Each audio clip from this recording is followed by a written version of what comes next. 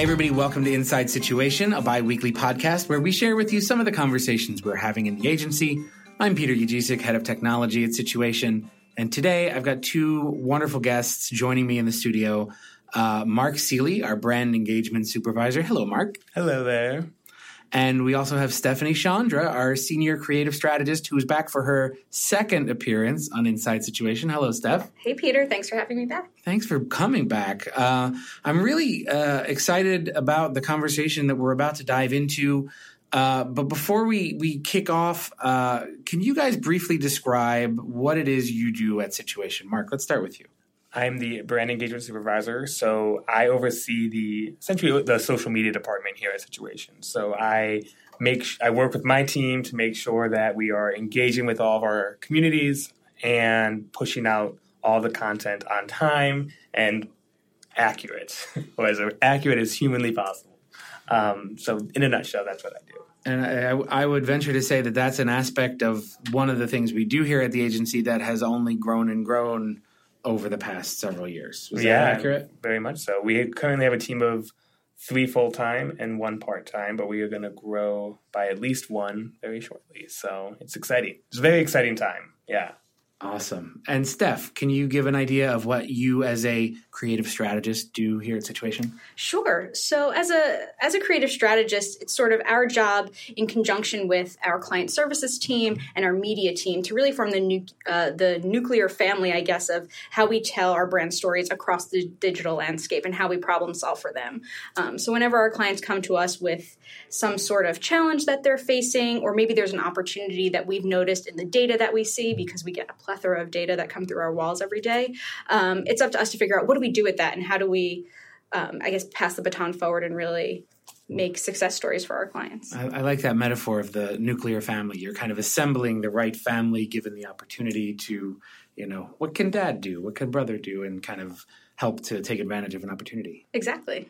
So the conversation at hand today that I wanted to pick your guys' brains about collectively, it was a little bit of a spinoff from we did an event recently at the Rubin where we talked a little bit about social influencers. Jeremy from our account team, kind of talked about the landscape of brands that are working with or influencers in the industry who have big followings on social media, who can associate themselves with your brand and kind of bring some cred to your brand, and or the risks involved with that of, what happens if that celebrity has a bad day? What does that do if they've linked themselves to your brand? And it kind of got us started on a conversation about social media in general and in the workplace and in the agency, and about the blurred line between the personal life versus the work life and the truths and the shaded truths that we all kind of present as we work together.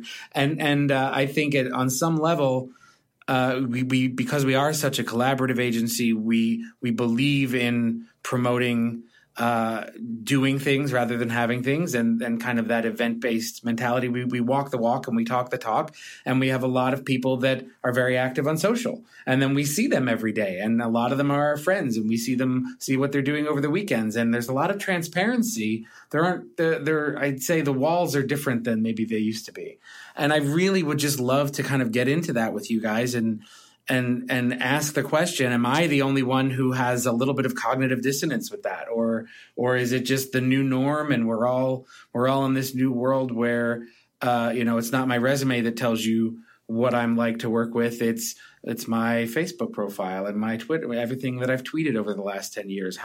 Do you guys struggle with that at all? Or is it just me? I don't really separate my work life from my personal life. Very much. Like, everyone kind of knows what I'm up to, who my friends are, who my husband is. But then I know some people at the office who keep a very distinct, I'm here to work. I'm friendly and friends, but you don't need to know what I do on the weekend. To quote many a reality TV star, I'm not here to make friends. I mean, that's maybe not the case, but they're work friends. They're work friends, or right. they just don't share a lot of personal stuff, which is totally fine and probably way more appropriate. But I think that it's how I and most people probably make work feel better because it just becomes more personal when I can go to Steph and be like, saw you at the beach, like how was the beach? Or she was like, so I saw you like at a rooftop and acting shameless. So we spend more time with the people we work with than sometimes the people we live with. Exactly. At least more conscious time. So I think those relationships are very important. And one of the points of this whole podcast is to talk about the culture that we cultivate here. What is it that makes us want to spend this much time with one another? And I think knowing something about your coworkers is a big piece of that. Steph, what's your thoughts on it overall? I feel like I go through phases.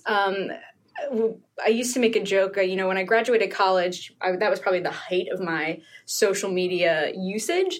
And when I started working at Situation, I was doing social in a business capacity, which I think is sometimes interesting that people don't realize just because you're an excellent Instagrammer doesn't mean you are an excellent business objectives Instagrammer. That if I stopped posting for a while and one of my friends said to me, is everything okay? You haven't posted in a while, which is a weird sentence in and of itself. But when you spend all day in Facebook for a brand, the last thing I wanted to do when I got home was then be on Facebook for myself. Right. So I think it's sort of that I go through phases where that happens a little bit. But then there are times where, a lot of us commute and what you're doing during that time, you're usually glued to your phone, whether it's a subway, NJ Transit, a ferry, that's kind of our time to do that. But I'm in the same camp as Mark a little bit that I am a fairly transparent person. The way I am on social, I think, is the way I am in real life, or at least pretty close to it. And I'm an open book. I mean, I think the lines got super crossed when my cousin got hired here, so it's pretty much all family business for me. But I love that familiarity of if somebody says to me, I saw you guys had a barbecue this weekend. How was that?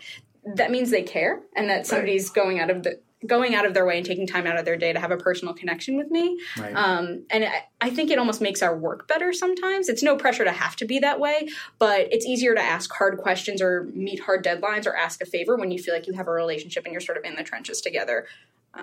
Well, and you bring up a really good point that I think for a lot of people who don't work in the industry that we do and aren't so plugged in for our jobs to how do we use social media? It is a very personal medium. It is something that I think anything, even from the early days of SMS, that was always a very personal, private. This is a conversation between me and my close friends who I've given this intimate pass into my life by giving them access to my phone.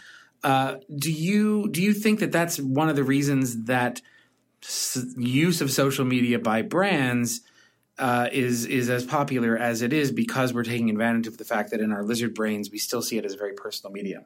Is it a way for a brand to get a personal connection, a shortcut to somebody's personal feelings and their raw emotions rather than a billboard or a TV commercial? I think for sure. I think the minute a brand starts engaging with someone, even to the point of just like favoriting a tweet or like liking an Instagram photo, a lot of doors open because it is like, wow, the color purple liked my photo from the show. That it must mean that the photo's good, or they like the fact that I was there, or just opens up the conversation. They just know I exist. They just know, yeah.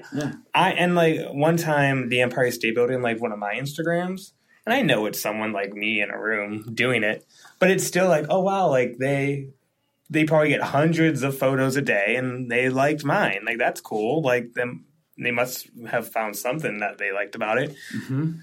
So I do definitely think it allows there to be a much more personal touch and connection than walking by an ad for the Empire State Building or those people on the streets trying to sell tickets to the Empire State Building. Right. So that certainly doesn't feel very right. That person that just comes up to everyone on the street and is very aggressive, that doesn't feel personal at all. It feels very. So when you have a brand that talks to you like a human, it just makes you feel more comfortable.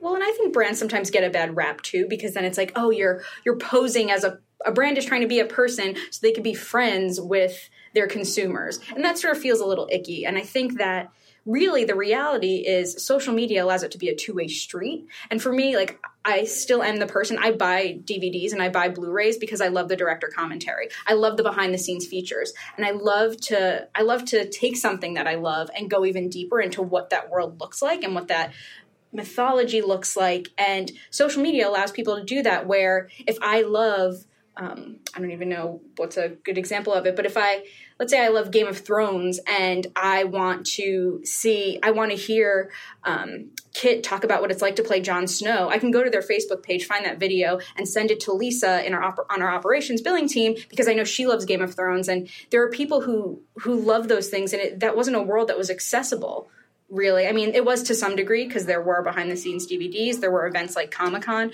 but this sort of broadens the accessibility of you to your favorite things, and I can like it outside of the 1 hour that I spend watching it once a week. Well, you bring up a good point. I think in the early days of Facebook, before there could be pages for brands or businesses, everybody was treated as a person, and then I think that as it evolved, there was definition as to what does it mean to be a brand on this platform? What does it mean to be something that is corporately affiliated versus a human being or your aunt or your sister? And I do want to talk, we'd be remiss if we didn't speak for a minute about the announcement that Facebook specifically just made recently about how they're going to lessen the presence of brands or publishers in all of our news feeds in deference to more information from friends and family. What do you guys feel about that as working in the industry, as people whose job it is to make sure that brand message is getting in front of people? Are we freaking out? Should we be? What's going on? I think it kind of challenges brands because this is just the next wave and something that I think Facebook's been trying to do for a long time, which is just enforce the idea of, not to use the old school phrase of content is king, but really enforce quality content that people actually care about. Because the reality is, let's say, Coca-Cola posts something, it might not come up in Mark's feed from Coca-Cola, but if I see it and it is something that I find exciting enough and intriguing enough, I'm going to share it, and then Mark will see it because it is coming from his friend. And I think it's just an added layer of really challenging brands to make something not just for the sake of putting up a Facebook post, but something that actually is a message worthwhile of being seen. And it also forces them to figure out and really lean into what the true connection is and why people have cared to like their page to begin with. No, I definitely agree with Stephanie. But personally, I think especially the mobile algorithm lately I've not been liking it very much. Just because I do get a lot of my news and stories from Facebook. And now I feel like I see just the same 10 people's posts all the time. And I know that's just kinks and they'll work that out. But I do think it just pushes people to really develop, hopefully, stronger, more interesting and engaging content.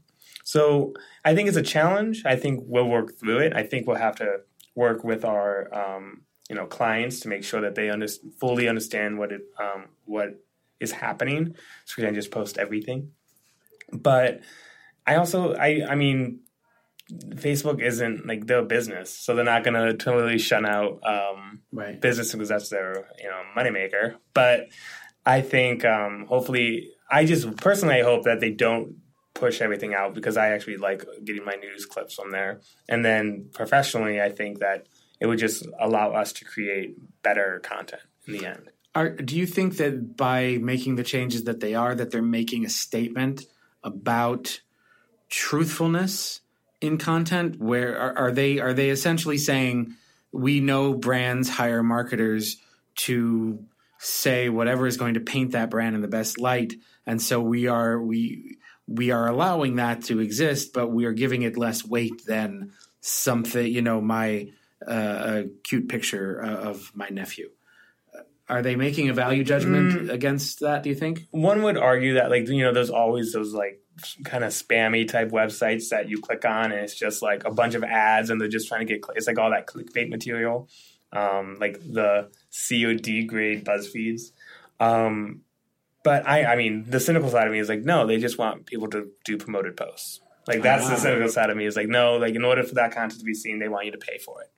Well, that's very interesting. So they're being incentivized by saying, you know what, brand, you've had a free ride long enough. You're not a person. If you want this premium content, if you want premium placement, you're going to have to pony up. Yeah, that's my thought process in it. Yeah. Well, what I like about the fact that the social media networks, and I think they took this page from Google, in the development of the search, their search algorithms over the years, they don't ever want to. They're constantly making changes to keep brands on their toes because they don't ever want to be the place where somebody just games it to the point where it's. What I love about what Google does in relation to search engine optimization is they really do. They jump through a lot of hoops to say, no, just make great content. You found this trick that works on the algorithm. You know what? We're going to take that away. So it kind of forces brands to take an honest look and say, the best strategy is just say what's best about you. And you may find a loophole that works for a little bit, but you know what? We've got 5,000 engineers on our side that are going to close that door pretty quickly. So if you want to play in our sandbox, just be genuine, just be honest.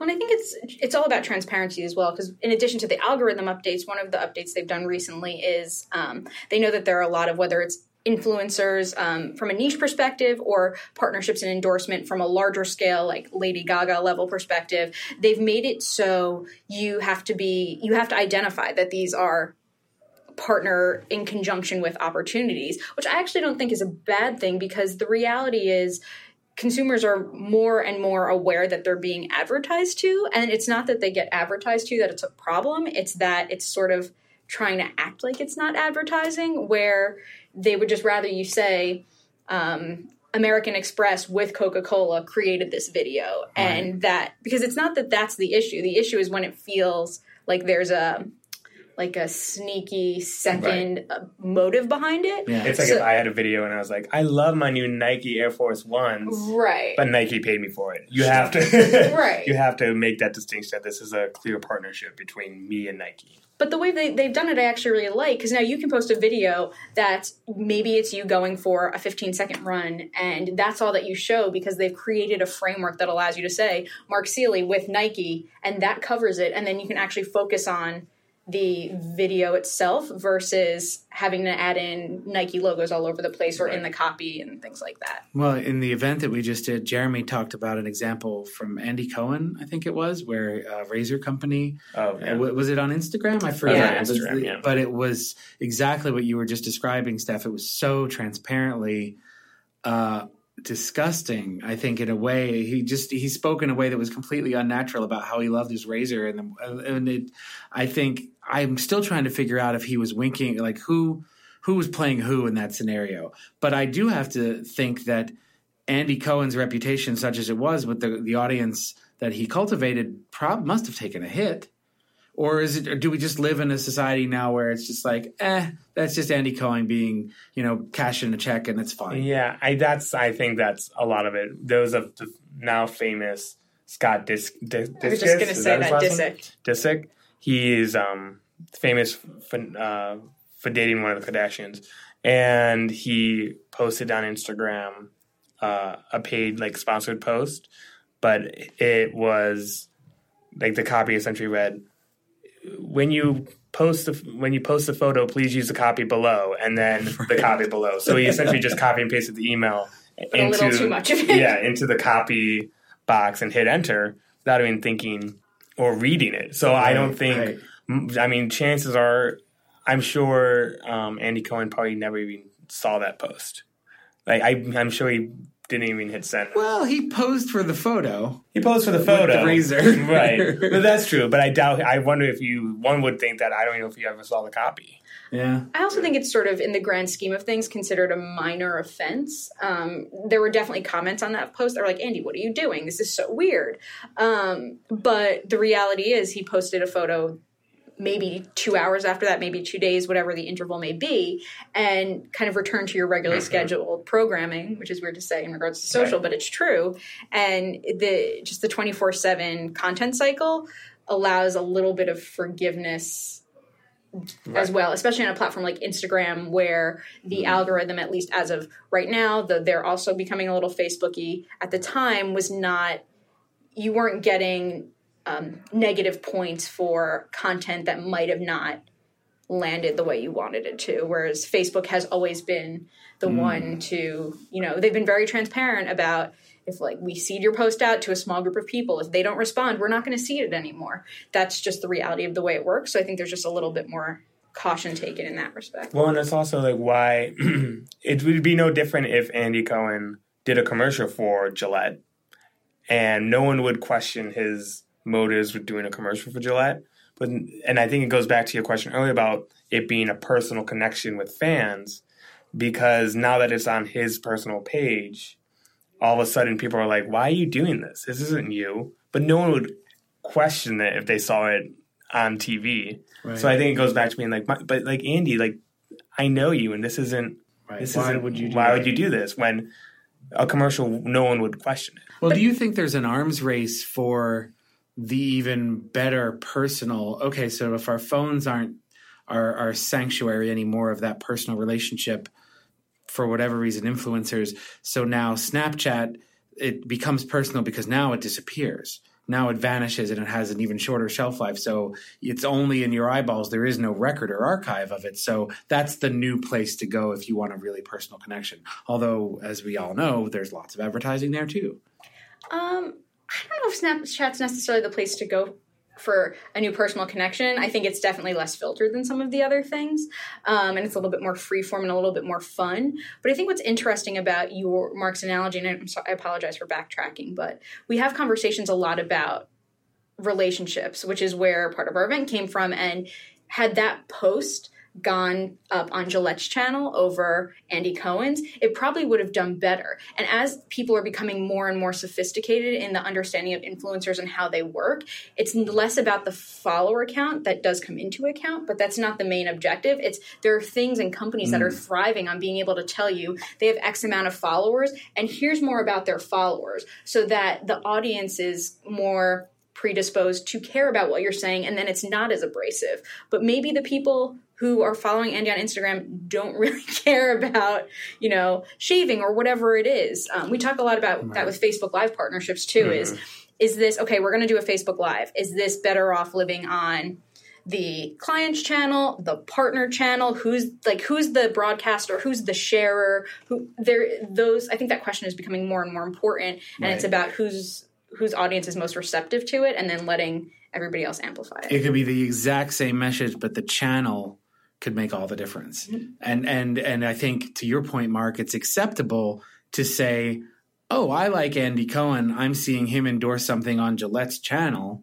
That puts one perception in my mind of like, oh, somebody I likes that thing, versus somebody I like is now who I'm used to hearing and tell jokes to me on via social is now trying to sell me a product. I feel it's like if your mom came to your door and said, honey, you need to buy this Tupperware. It's like, Mom, and shout out to all of our moms, including mine. But it's the message could be the same, but the delivery place could be the deciding factor. So I think, one of the things that we do here at Situation, to pivot into this a little bit, is, oftentimes, and Mark, you just did this yesterday, you sent out an email to the team asking them, send your photos of what you did over the July 4th holiday, send them my way, and we're going to promote them on our agency social feeds. Why do we do that? I like that we do that, but why, from your point of view, why is that something that we care about?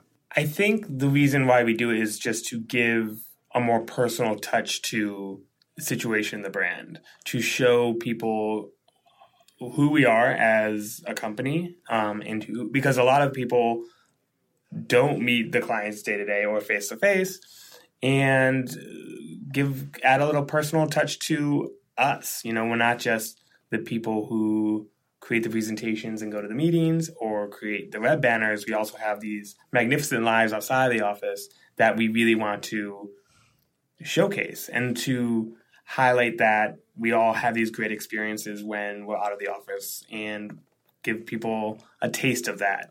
And I think it gives, when someone's going to the Situation channels for, let's say, the first time, or just checking in, or maybe you're curious about a job, they see something like that, and I think it makes them see like, oh wow, this office is really cool, and it's really they all do a lot of fun things. And for a place that kind of stresses the importance of community and having experiences and doing things outside of life, because that's one of the greatest rewards you can get is actually having those experiences. We're walking the walk and talking the talk. Exactly. We have people here who think that is important as well. So if you work with us, we're talking out of both sides of our mouth consistently. Right. And I think there are a lot of things that are true and fantastic about Situation. No, this is not an ad. I'm not getting paid to say this, but I can verify she's not getting paid to say this. Please go on. But if the first thing that people learn about Situation and one of the things that they remember and value most is doing is greater than having.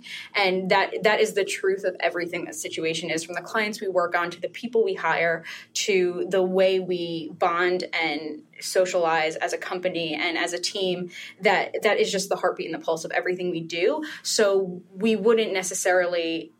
there is no other question that we could or should ask, and no other thing that we could or would be posting, because we all do believe that we value those experiences, and this is just a manifestation of something that's ingrained in the people who work here and the things that we do. If you discover that a coworker or a client doesn't have a presence on social media, does that trigger something? Do you think about that in a certain way? Does that color what you think about that person now?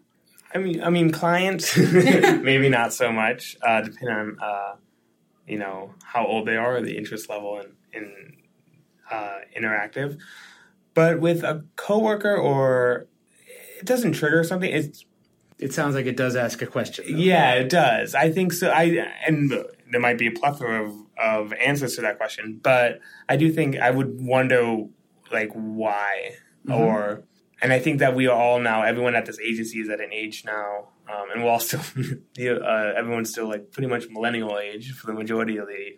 Ish. But yeah. The majority of the office, I would say. But we're all there should be really nothing to hide on social, really, because we're all older, we're all mature, we all work hard, play hard, so it's not like... that's why it's what is there to hide? Do you think we've moved past the phenomenon of, because I think you do hear a lot of, or maybe you used to hear, and I'm curious to get your sense on where we are now with it, that somebody can shoot themselves in the foot from an opportunity at a workplace because they didn't hide something on social? Have we all just marinated in it long enough that we all know everybody screws up?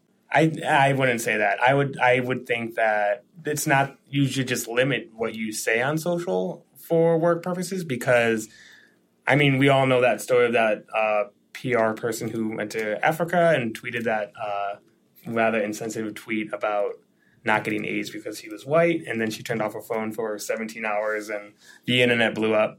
So you should always think before you type. And we tell this to all of our clients. We tell this to all of the cast and teams we work on.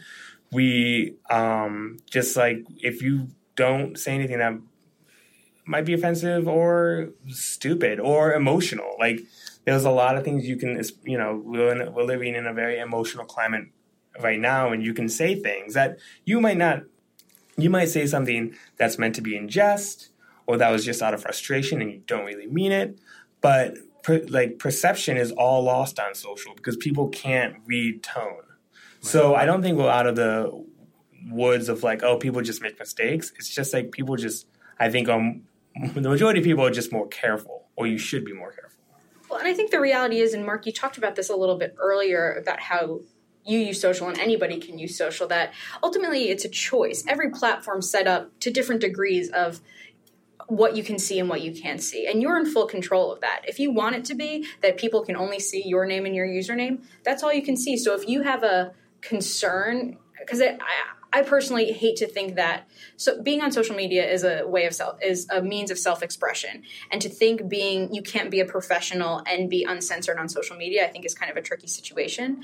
But I think there are tools in place that it's up to you to decide how much or how little you want to disclose. And you just need to know, based on the choices that you make, that people will see things. So if you are ever concerned, I know a lot of my friends are teachers, they end up just locking their entire profiles because it's just they don't want students to stumble across them, things like that. Comes with the territory of that profession. But I also think, I know even like when we're hiring people, I like to look at social media to get a just full picture of them, because as a human and not just as their professional person, because if all you do is tweet Adweek links, which, I mean, they have great articles, but one of the best things about Situation is everybody has passion outside of the industry and the positions we work in at the agency. So I want to be able to see that color of people. I think Katrin, this is another thing we were talking about earlier, that Katrin, one of our account supervisors, is like the best tweeter on the planet and the perfect mix of like passion, professional, and personal. I don't know how she does it. It's why she's super smart. But, you know, Busy Coy, who's been on the podcast, she's another one. There's sort of, I look for that 360 bit of a person, because there's so much of what makes us who we are I just feels like a lot of effort to say, like, this is my Twitter personality, this is my Instagram personality. That will happen naturally, but I think that does happen, because like if you look at my personal platforms, they're starkly different. But because I just use, like, Facebook is clearly like with my friends and family. My Instagram is more like my artistic side, if you will. And like I am no Ansel Adams, but I have a very strong point, like, where I rarely post photos of people. It's mainly, and then like I have a Twitter thing, which is probably more newsy and not political, but definitely more current event-y and pop culture-y. And then I have Snapchat, which is all the leftovers. Right. But so I do think that like you can learn a lot by looking at people's different platforms, because it's funny, like people just end up using them for different things. Well, that kind of echoes a conversation we had on the last episode of our podcast, which was our anniversary episode, and we kind of talked about why do we podcast and where we came to. And I thought, you know, you could see Damien's wheels turning a little bit in the course of it, and we kind of came to the realization that, you know, what can the podcasting medium offer, and how does that supplement what we do every day? And we kind of talked about how it could be a place to ask questions or start big conversations that might then get followed up in the magazine or in one of our full agency events. So I think now that there are more opportunities, you can kind of silo, like exactly like you said, Mark. My Instagram is for my artistic side, and that's where I share that. So I think as we have more options, it enables us to get a fuller picture, or give a fuller picture of who we are, depending on what tools we're using. Well, thank you guys so much. But before we go, I want to do you have any interest in sharing with our listening audience any one of your social handles? Oh my goodness. No is a perfectly reasonable thing to say. But well, after this conversation, we can't say no. We just they'll find it if they want to. But if you guys want to, it's not something we typically do on the podcast. But please, my Instagram is mseeley, S as in Sam, EELEY, and it's just my first initial last name. And they won't see pictures of people, but they'll see a few waterfalls in the last few days. And then my Twitter is mdseeley. D as in David. Is that your middle name? Yeah. Fun fact. I have a similar format across the board. I'm S. Chandra, so I'm going to also spell that because it's really tricky. But yeah, it's SSCIANDRA, and that's basically every platform. I've locked down the consistency of the same identity, nice. Which is unique sometimes. We struggle with our clients to make sure they're all the same, but... I do a lot of travel stuff too, though. I think that's what Instagram ends up being. And my whole goal with Instagram is to fill up my map, the Instagram map. That's true. That's like a big goal.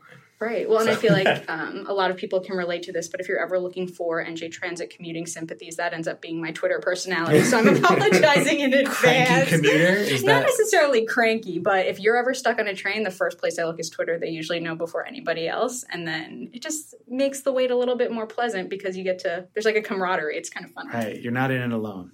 Exactly. Well, obviously we want our listeners to follow our agency Instagram feeds at Situation on Twitter. At Situation, I think across the board as well. Across the board. My social media network of choice is Twitter. I'm at Yajicic. If anybody cares to check me out there. Guys, thank you so much. This has been super fun. To you, our listeners, please, we'd love to hear from you. We'd love to get a fuller picture of your identity, your truths, your artistic side. Send us feedback at podcast@situation.nyc if you want to send us an email. Otherwise, tune in a couple of weeks and we will speak with you again. Thank you, guys. Thanks, so Peter. much.